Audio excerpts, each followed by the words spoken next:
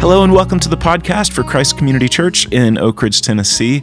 This is our message from Sunday morning, November 5th, 2023 by Tom Job from the book of Romans in chapter 16. And we had a slight recording malfunction where we missed the very beginning of this message, and we drop in where Tom is talking about eulogies that people give at funerals. There was one town, there was two brothers, and they owned it was kind of a factory in the town. Everybody in the town worked for this factory. It was kind of a factory town. It was run by these two brothers. Everybody hated them because they were super stingy and mean and hard with everyone. And they were just as tight as they could be with their money, and everybody just kind of hated them. And so one of them died, and the brother went to the pastor of the biggest Baptist church in the town where lots of people went. And he said, "Pastor, if in this funeral you'll say my brother was a saint, I will build you a new sanctuary." And he was like, "Okay, what do I do?" And he just started praying about it, and he came up with an answer. And during the eulogy, he just said, "Okay, so we all know that our dear beloved brother was just the meanest. You all know that. Y'all know he made your life miserable, and we've all hated him, right? We all hated him. He was terrible. Compared to his brother here, though, he was a saint. So there's this. So I thought I was done with this thing last week, and so I thought, so what I did this week was I just read through Romans 16, this thing where he's greeting everybody, and I just started to think, like, what did Paul admire about them? Because there were certain things that he pointed out, and he kind of did it over and over. And there was certain kind of traits about people that, like, there was nobody, greet Phineas, who tells the funniest jokes, or greet so-and-so, but because they're such a great cook. There was none of that. But there were certain things that this is what I admire about them. This is kind of what I admire about people. And one thing that he said 4 times about 4 different people is, greet so-and-so because they work so hard in the Lord. They are hard workers. And I really admire that about people who work hard for Jesus. And I get that. I mean, one of my favorite people, like, in all of the world, he's just a person who has always been to me kind of infinitely interesting.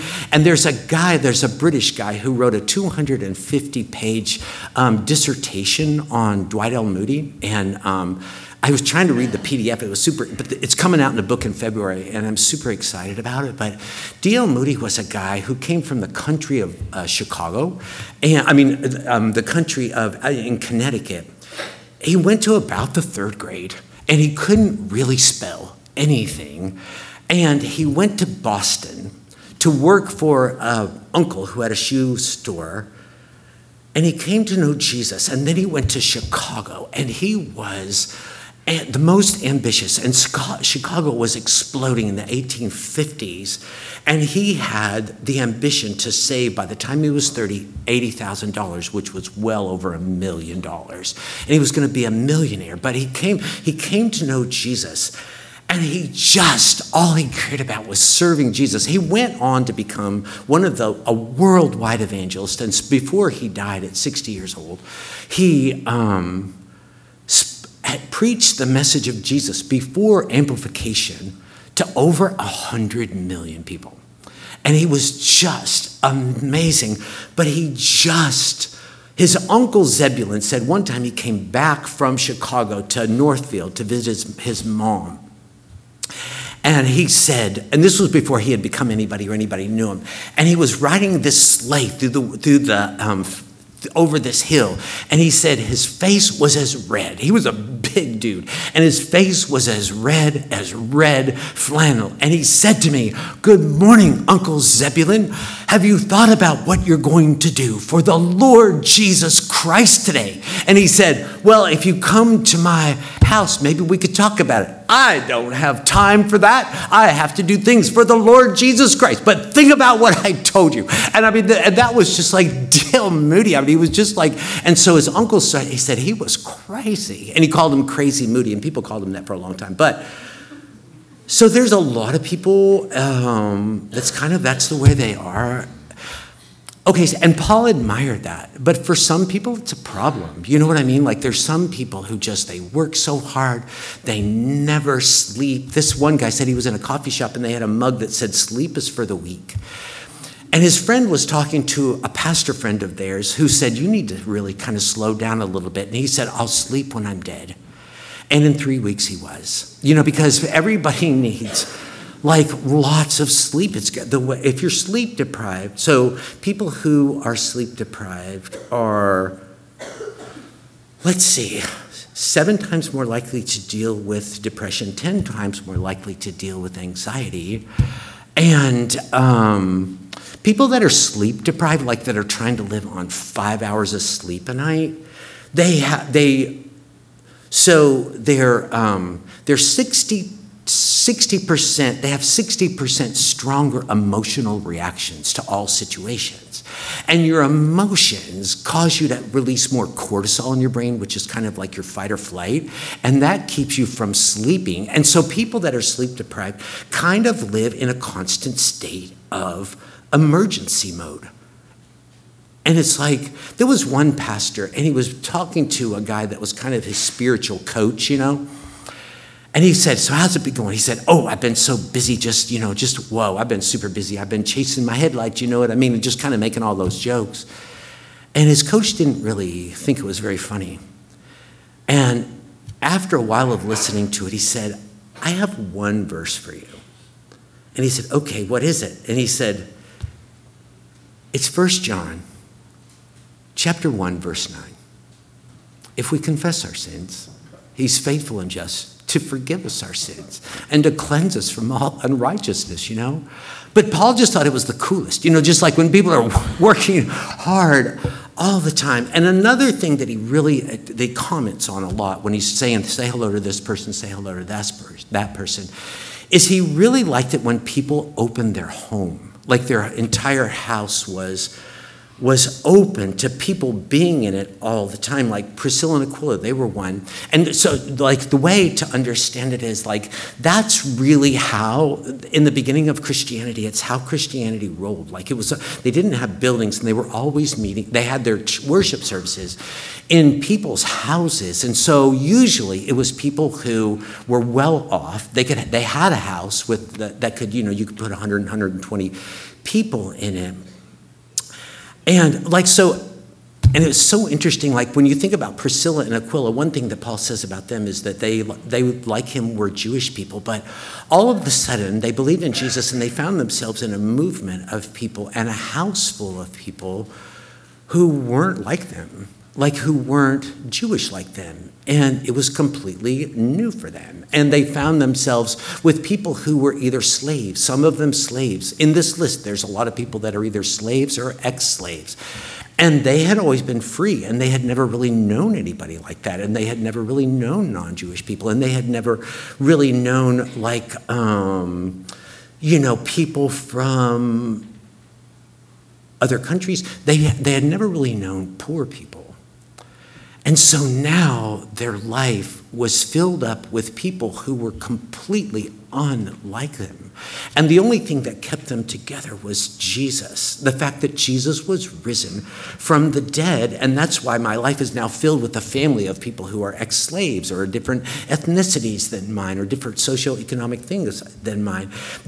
We used to have a church, in one of our churches when we were in Milan, Italy, had people from 17 different countries in it. It was really awesome, except it wasn't quite as economically diverse because it was mostly people who were middle to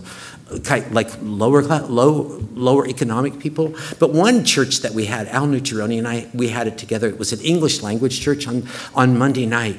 And that had people from like everywhere. Like there were undocumented, people who were undocumented immigrants who loved Jesus, mostly from the Philippines.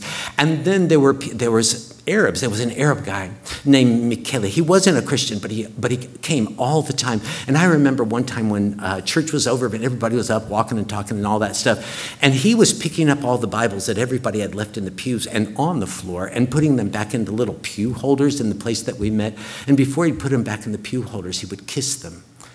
There was a guy that used to come. His name was Franz Mayer, and he was the chief technician for Steinway pianos. And he used to travel and tune and care for the piano of Arthur Rubinstein and Van Cliburn, but especially Vladimir Horowitz.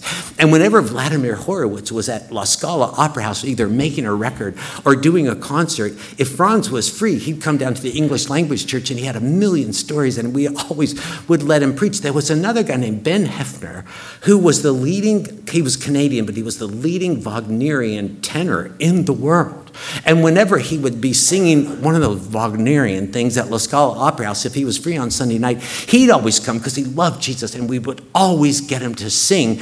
And if he sang, so there's a thing in opera, like when you sing your big number, and everybody thought it was amazing, they would cheer and clap and cheer and clap and cheer and clap, and the opera couldn't continue until they went back and did it, and people would yell, ancora, ancora, which means do it again. And that's where you get the word encore. And so, but anyway, and they would stop the whole opera until they went back, and he would sing that thing again. So when he would sing in our church, and he would sing the Lord's Prayer, and we would scream and yell, and the worship service would stop until he went back and sang it again. But it was just like filled with people. There was one place, their home was just filled with people who were different and different than they had ever, and it took people a while to get used to. Now I belong to this family of really different people.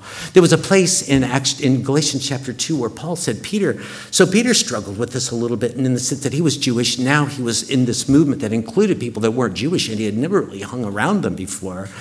And there was in one community that was growing, and Peter showed up there, and at a certain point, he was only talking to his Jewish friends and ignoring the other people.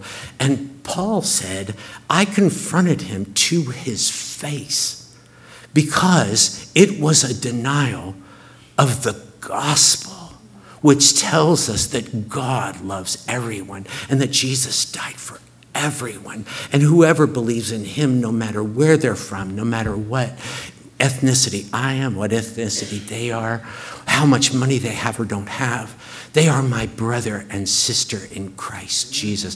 There's some things I think about the New Testament that unless you understand that that's how they met in homes like that, you can't really understand it. Like there's a lot of places, there's some certain places and things that Paul wrote where he was talking to women, and he was telling women that they need to dress in modesty, in a modest way.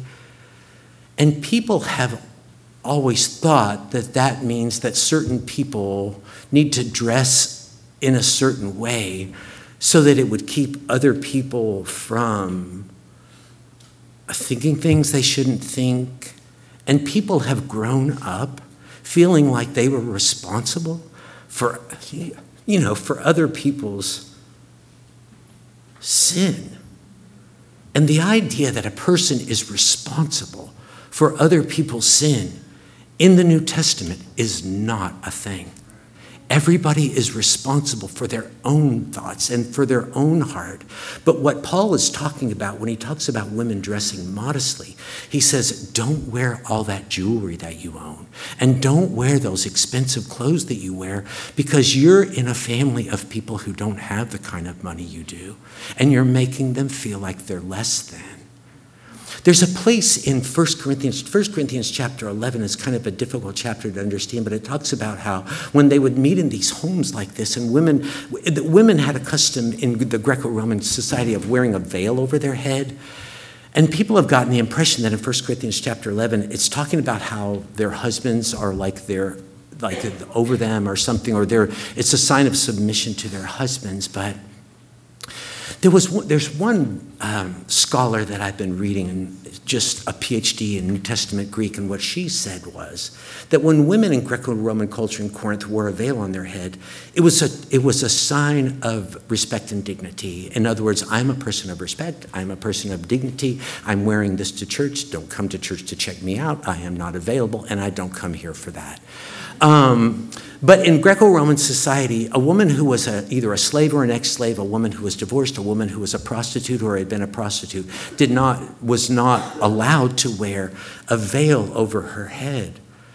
But in verse 10 of 1 Corinthians 11, Paul said, he said, a woman, the way it says, a woman ought to have a sign of authority over her head. And this woman said, if you'll notice, that little phrase, a sign of, is not in there. It's been added. It's not in the Greek text. What Paul is saying is a woman ought to have authority over her own head. And if she is in a church community, even if she's been an ex-slave, even if she's been an ex-prostitute, even if she's been whatever, she's the one who has the right to say, I am wearing a veil, because I am a woman of dignity and honor. So, there you go.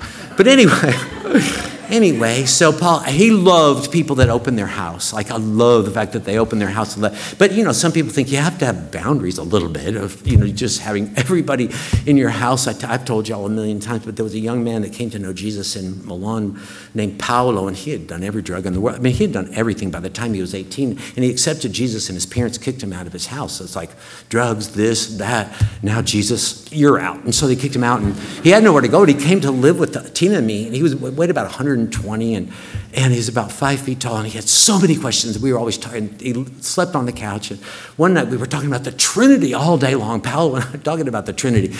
And so we went to bed about 12, and there's a little knock on the door, and it was Paolo. And he used to sleep in his tighty-whities, so he said, I have one more question. And he came and sat up in our bed in his tighty-whities and asked his question. And I answered it, and he said, okay, buonanotte, and he went back into the living room, and Tina looked at me and said, did that really just happen? But I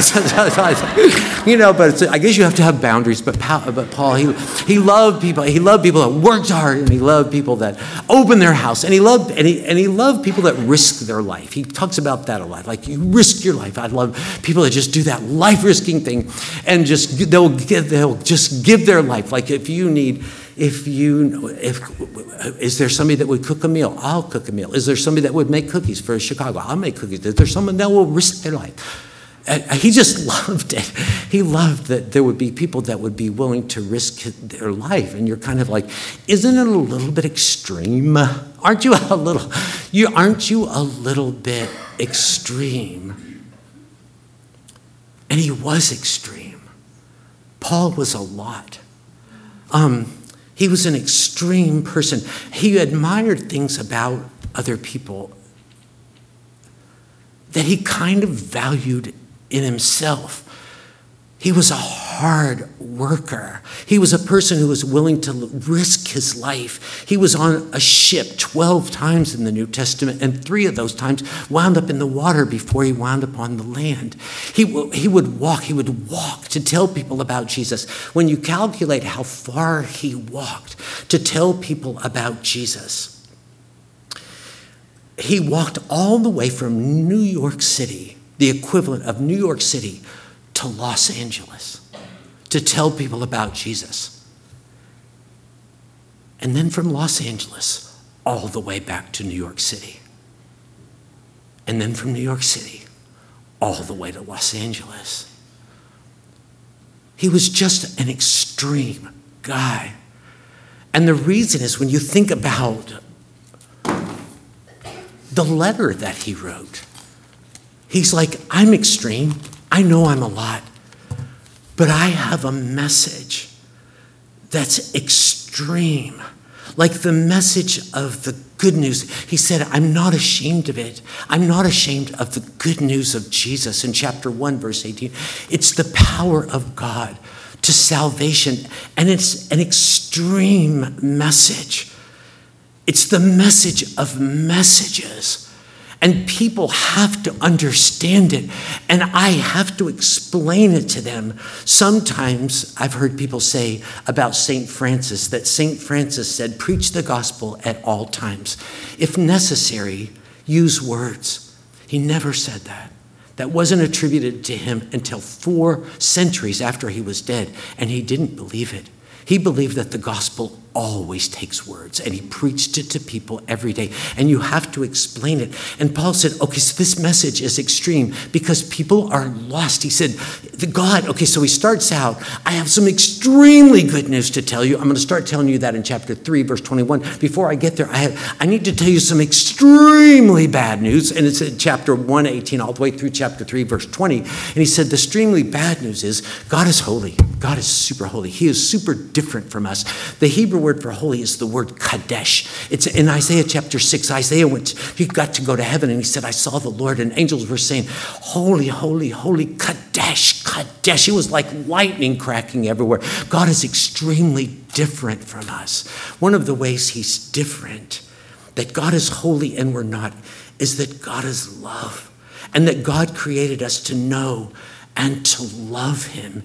And all human beings have said, I don't want that. I don't want a relationship with God.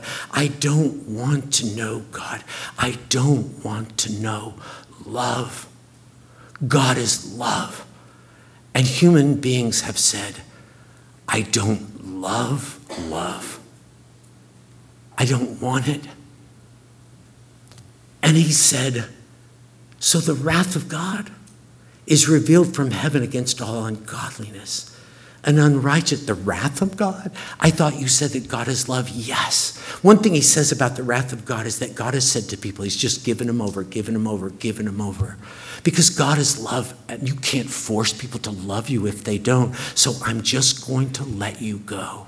It's just like the father said to his prodigal son who said, give me my inheritance. He said, you can have it. Go down that road. And we'll see how it goes. And, Paul said, if you just look at humanity, like human sexuality, like God created in chapter 1, he starts talking about sex. Just like, look at how far people have gone. God created sex to be loving and giving, and people have turned it into something that's lusting and it's taking. And he said, in verse 29 and 30, he has another list. He said, people are wicked. Like, look at humanity. They're wicked. They're greedy. They're murderous. And then he said, and you know what else they are? He said, they're hateful. And then he uses a word that says they're mean. They're murderous. They're wicked. And they're mean-spirited. And he said, you know what else? They're contentious. It's a word that means to love a quarrel. They don't want to listen to each other. Do you have an opinion that's different from mine? Do you all have an opinion that's different from ours? Could I listen to your opinion? People just like to fight. They just like to quarrel. And they have a disposition. They said people have a nasty disposition. And they gossip about people. It's a word that means whisper. They call people names. They're arrogant. They brag all the time, and they insult people all the time. They're insulting. And people say, I know, but we love that stuff. And God says, I hate it. I hate it. I hate it. People are that way because they don't love love. Jesus died for that. He died for our immoral ways and our malicious words.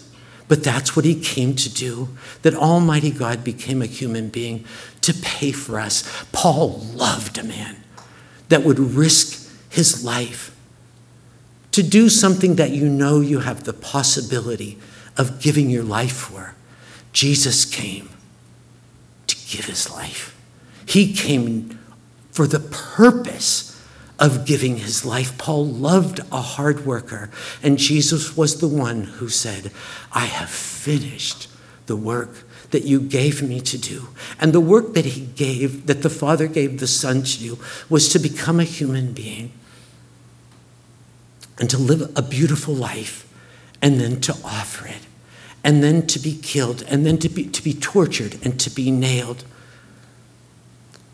And in 3 hours, the Gospels consistently say, It was global darkness. Mark said the sun stopped shining. And in 3 hours of global darkness, Almighty God, who had become a human being, in an incomprehensible compression of eternity into 3 hours, paid for all of the guilt and all of the shame of all of us, of our immoral ways and our malicious words. And he said, it's done. I did it. And he rose from the dead. And Paul said, and he offers to whoever wants it. And this is the great news, a complete forgiveness of everything you've ever done, do, or will do. A future with him.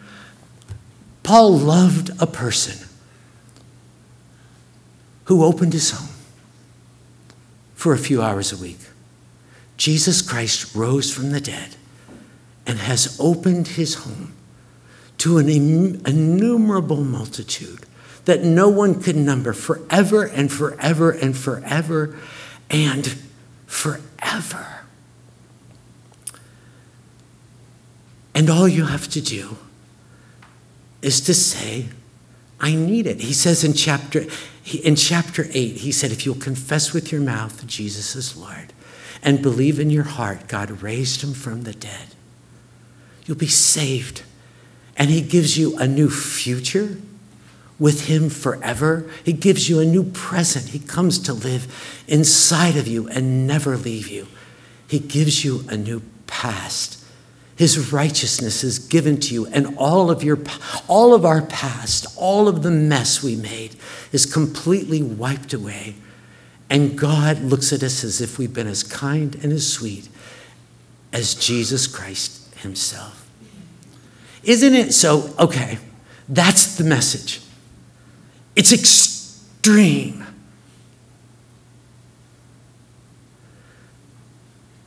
But isn't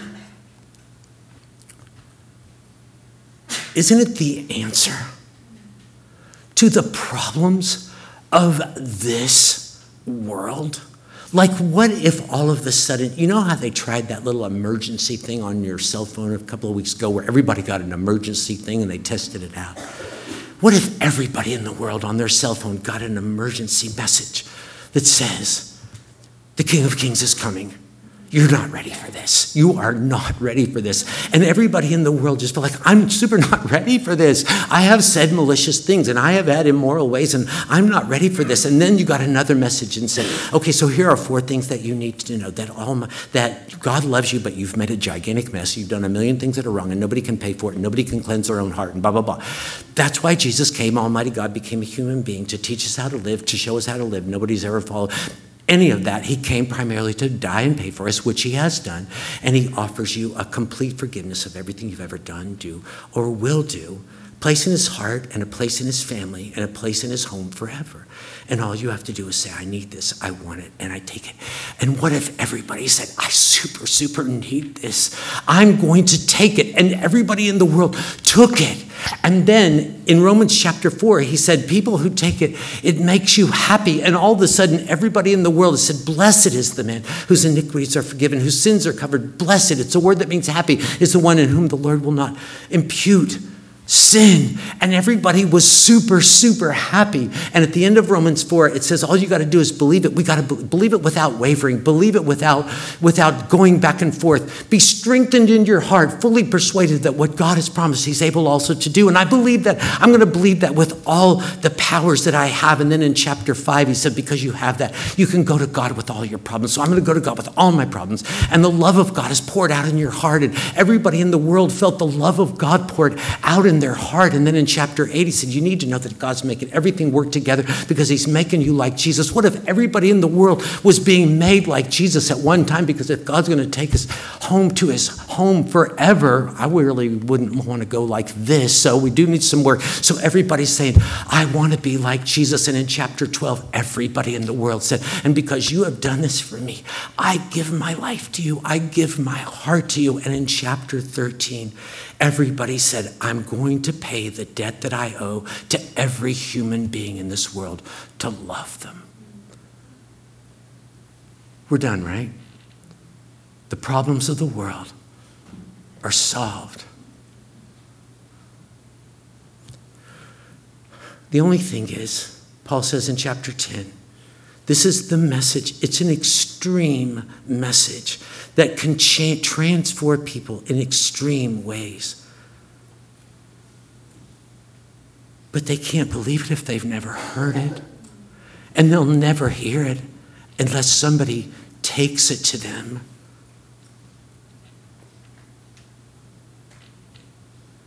That's what we're here for. That's what we're here to do. That's why we're in the world. We're not in this world to win fights. We're in the world to win hearts to Jesus Christ.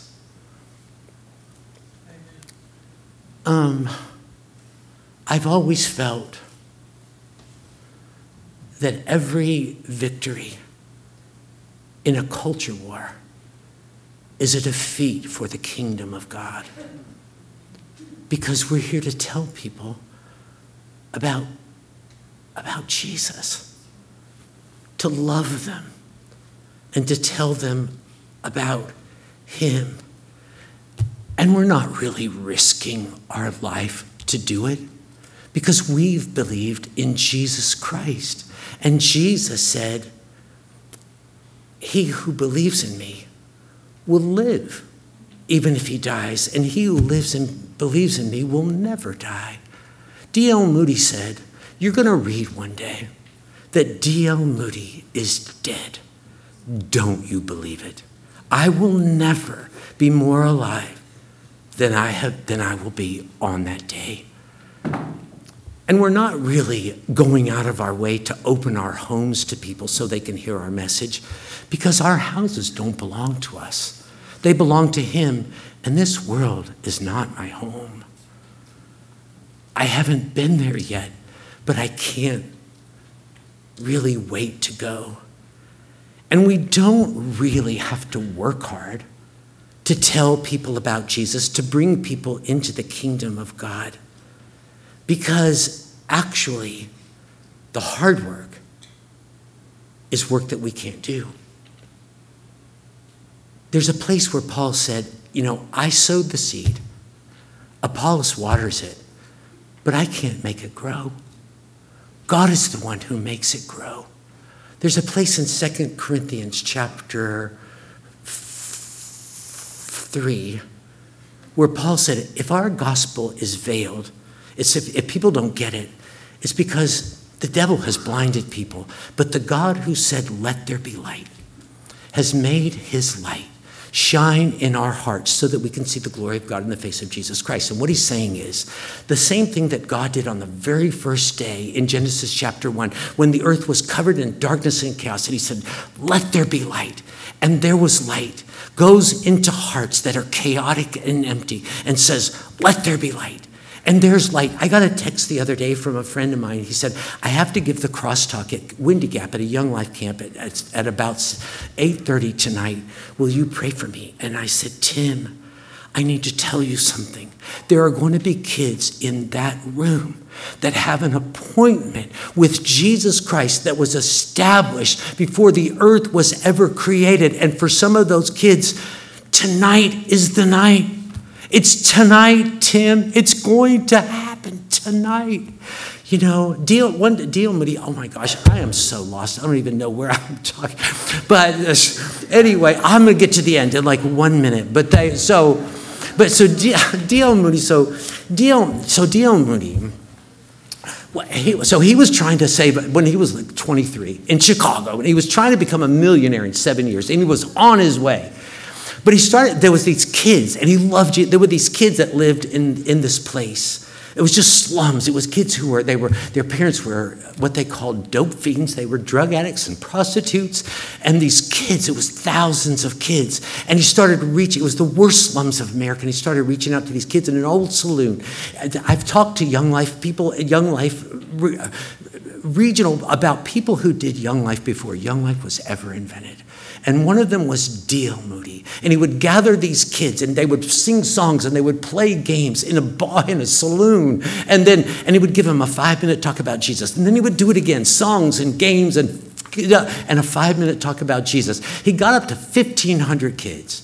There was a guy that worked with the girls, and he kind of had a little campaigner group of these girls, and he told D.L. Moody, I have to leave. I have something in my lungs, and the doctor told me it will kill me, and so I'm going to have to go home to my mother and die. And Moody said, can we go around and talk to the girls that are in your Bible study group? And you can just tell them. So the guy was getting weaker. And so one by one, he and D.L. Moody started to go and visit these girls. And the man would tell them, I'm going home to die. And D.L. Moody had never seen anybody do this. He said, I need to ask you, have you become a Christian? And the girls said, I'm not sure yet. And he said, would you like to? And he explained the message and said, all you have to do is ask him. And she said, yes. And I said, let's pray. And he asked her to become a Christian, and she did. And the next day, he went with Moody, and Moody said, I didn't know you could do that. And he said the next day they went to the next girl, and they went to all the girls, and he asked her face to face, would you like to accept Jesus? And they said, yes. And they would. And when he left on the train, all those girls came, and they held hands, and he prayed for them, and then they prayed for him. And D.L. Moody said, that first day and that week changed my life forever. I left the shoe business, and I never looked back. Okay, I'm done. Anyway, Lord Jesus, could you give us a supernatural perception of the extremity of the message that we have? How extreme it is, how sweet, how extremely hopeful, how extremely liberating, how extremely renewing, how extremely needy this world is of the message we love.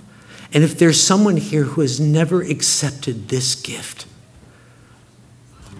would you encourage them to do that today and say, I need this, Lord Jesus. I want it. I need it. What did you make me for? What are you calling me to? What do you have in store? If I go there with you, no, I don't want ordinary, not just the same old pattern. They live for the momentary, and I want a life that matters. No, I don't want ordinary, not just the same old pattern. They live for the momentary, and I want a life that matters.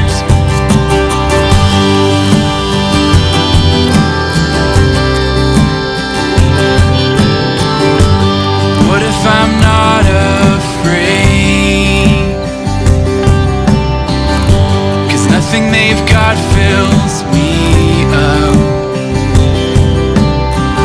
So I'm giving my life away. Lord, you overflow my cup. I don't want ordinary, not just the same old pattern. They live for the momentary. I want a life that matters. No, I don't want ordinary, not just the same old pattern. They live for the momentary.